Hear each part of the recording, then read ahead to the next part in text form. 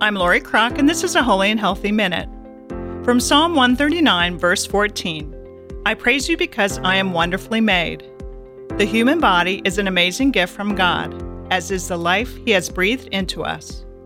But in our culture, it can be easy to dwell on the aesthetics of our physical bodies, how we look, instead of being grateful that we can move, think, work, play, pray, serve, and love.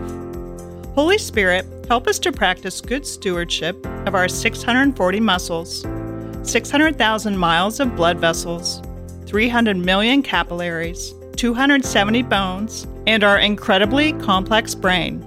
The magnificence of the physical body that you created is beyond our comprehension. Let us pray. We praise you, God, and we thank you for our physical bodies that allow us to serve you and to serve our neighbor. Amen.